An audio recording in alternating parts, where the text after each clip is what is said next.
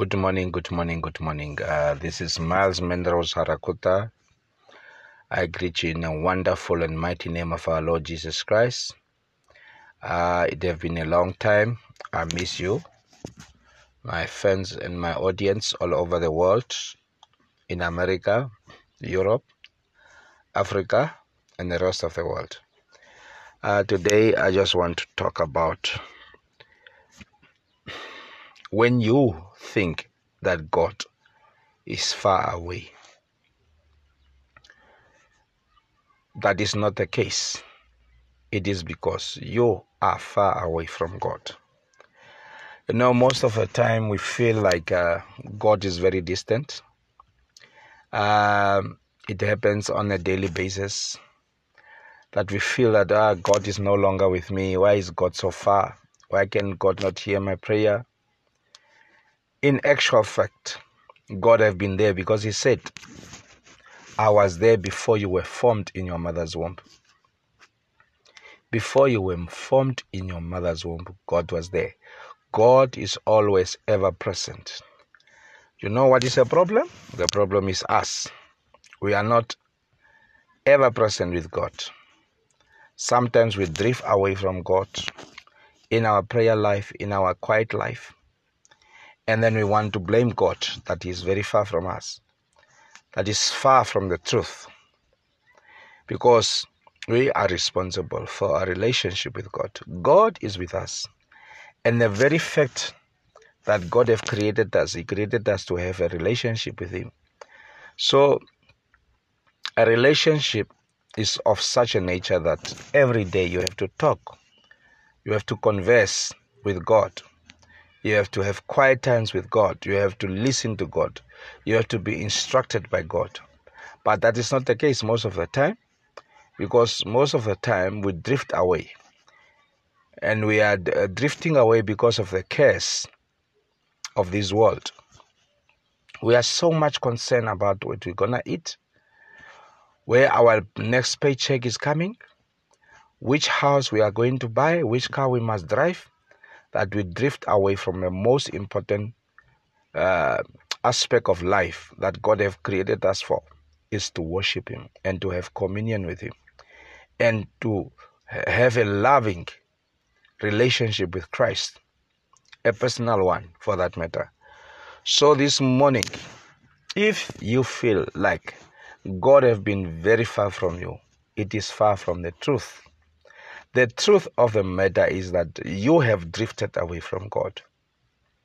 That's why you are feeling that He is no longer there. That's why you are not feeling His presence, because you have moved out of the presence of God. So we know what to do. We have to go back to God. We have to humble ourselves and ask forgiveness from God that we are not spending time the way we were supposed to spend time with Him. We have to repent from a prayerlessness, from studying the Word of God, because the Word of God is a lamp and a light unto our feet. Without it, we will stumble in the darkness. We will not see where we are going. So, your quiet times and studying of the Word is a fuel to the breath of your Christian life. The Word of God is a fuel. The prayer is a vehicle. So those two cannot be separated.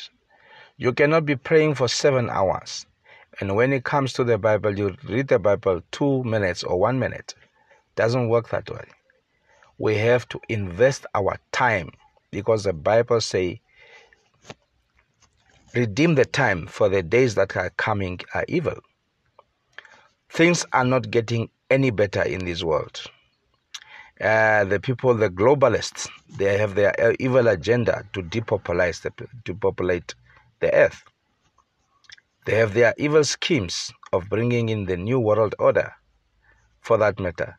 So we have to be very close to God. We have to be at the feet of Jesus, to listen to Him, to be instructed of Him. Father, this morning I just want to pray, including myself, if we have drifted away from our first love. Father, we pray that you forgive us. Wash us clean. Restore our first love for you. Restore the hunger for the word of God. Restore the thirst for the things of God, Father God.